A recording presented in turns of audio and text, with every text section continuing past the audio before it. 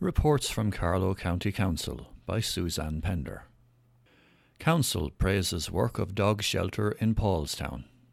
The local dog pound is making huge efforts to rehome dogs and should be complimented for their efforts, the recent meeting of Carlow County Council heard. Members were discussing renewing the contract with Midland Animal Care to operate Carlow Kilkenny Animal Shelter at Paulstown, a contract which also includes the post of a dog warden in each county. The council agreed to approve the renewal of this contract with Midland Animal Care for a further 2 years. Proposing the motion, Councillor John Casson recalled the fear and worry that existed 2 years ago about the future of the dog pound, adding that those fears had now been put to rest. Councillor William Patton seconded the motion, adding that the service provided was very good, adding its advertising campaign to rehome dogs had to be complemented. They make a huge effort to rehome, said Councillor Patton. Councillor Fergal Brown raised the issue of dog fouling and recalled an earlier suggestion that nighttime patrols would be carried out by the dog warden to enforce the guidelines around this issue. Senior Executive Officer Eamon Brophy stated that the function of the dog warden was the control of dogs, to also include the area of dog licences. Mr. Brophy stated that a dog warden can issue notices in relation to dog licences. Mr. Brophy pointed out that dog licences at a cost of €20 are available online and generated an annual income of €55,000. While expenditure was approximately €130,000. He agreed that there should be a targeted effort to get more licences. Local authority tenants who want to improve their homes need more support from council. A lack of support for local authority tenants to improve their homes needs to be addressed, urged a local councillor. Councillor Fergal Brown brought forward a notice of motion calling on Carlow County Council to allocate funding for improvement works to existing local authority houses by redistributing the amount of funding currently available to private households via council grants. Councillor Brown pointed out that there were currently no grants available to local authority tenants, while in the private sector grants were available to landlords to improve their rental property. There is a lack of support for local authority tenants, and we really need to look at the structures we have in place, said Councillor Brown. He added that improvement works carried out by a tenant would also ultimately improve the council's housing stock. Councillor Brown recalled an approach he had received from a council tenant hoping to carry out improvement work. I had to tell her that grants are available for everyone except her, he said. The proposal was seconded by Councillor John Casson, who added that Fergal was 100% right. However, Councillor Fintan Phelan said he couldn't support the motion. He stated that while he agreed with the call for a specific grant to support tenants carrying out improvement work to their homes, he couldn't support the redistribution of funding currently available to private households. Councillor Phelan said that these grants allowed people to remain living in their own homes for longer. We should be putting more money into these rather than moving them into another funding source, said Councillor Phelan. Councillor William Patton also stated he could not support the motion for the same reason.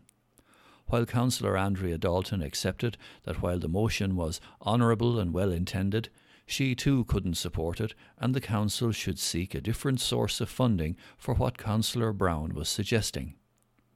Councillor Michael Doran proposed that the motion be amended to seek an additional fund rather than redistributing the amount of funding currently available to private households. Councillor Brown accepted the points raised and agreed to the amendment. The motion was then carried.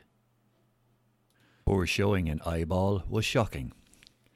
Carlow Town's poor showing in the latest Eyeball results was described as shocking and unacceptable by Councillor Adrian Wallace.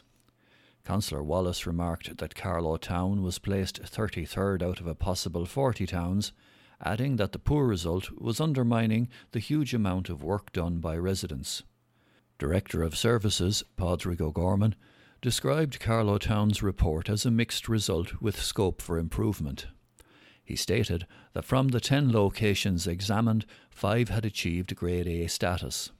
However, some private sites visited by Eyeball were of concern, and the council would be linking in with their owners. Mr O'Gorman said that cigarette butts and fast food litter are also an issue on both Tullow Street and Potato Market. However, Mr O'Gorman pointed out that a site at Mill Lane identified as a problem in 2019's Eyeball report had been resolved in this current report. Planning workshop on the way. A whopping 60% of all planning applications submitted to Carlow County Council resulted in further information being sought by the local authority. Councillor William Patton raised the matter at the recent meeting of Carlow County Council, adding that this high figure comes despite members suggesting last year that a workshop outlining all planning requirements should be held. Councillor Patton stated that all in the sectors who submit plans to the local authority should be aware of all the requirements and urged the council to address the problem. Director of Services Michael Rainey stated that a workshop aimed at avoiding substandard applications or the requirement for further information was planned. However, then COVID-19 struck. Mr Rainey stated that a Teams meeting or webinar with all relevant parties would now be considered.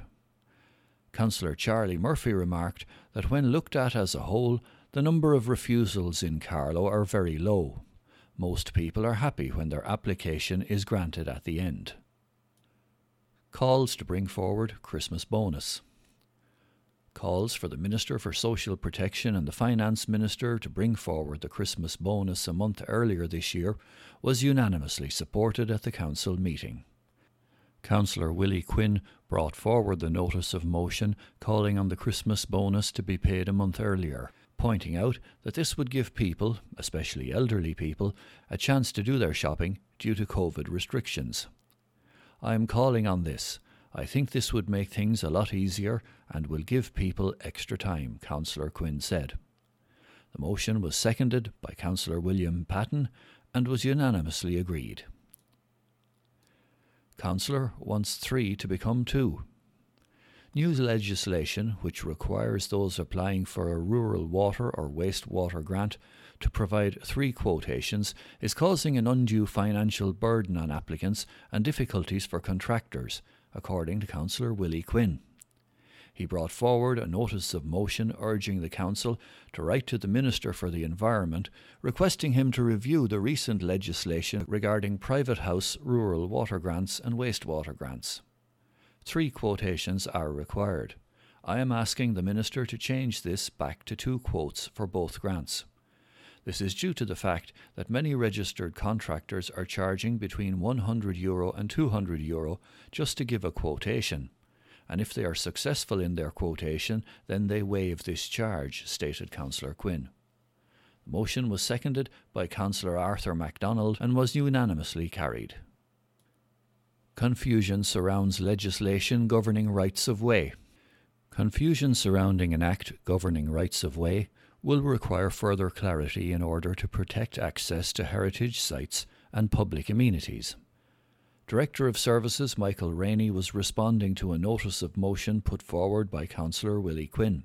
The motion called on Carlow County Council to put in place a team of staff members to deal with the important issue of the rights of way on existing walkways, mass paths, entrance to greenways and cycle tracks, graveyards, parks and forest walks. All these issues need to be sorted as a matter of urgency before October 2021, which is the closing date, or our existing rights of way will lose their status, stated Councillor Quinn. Mr Rainey accepted fully there was a bit of confusion surrounding the Land and Conveyancing Law Reform Act of 2009. It is unclear if a right-of-way on a heritage site is required, and we are looking for advice on that, stated Mr Rainey. It is a valid question to ask, and I will refer it to the department. Councillor Michael Doran described the motion as important and urged clarity for all public amenities, walkways and national monuments.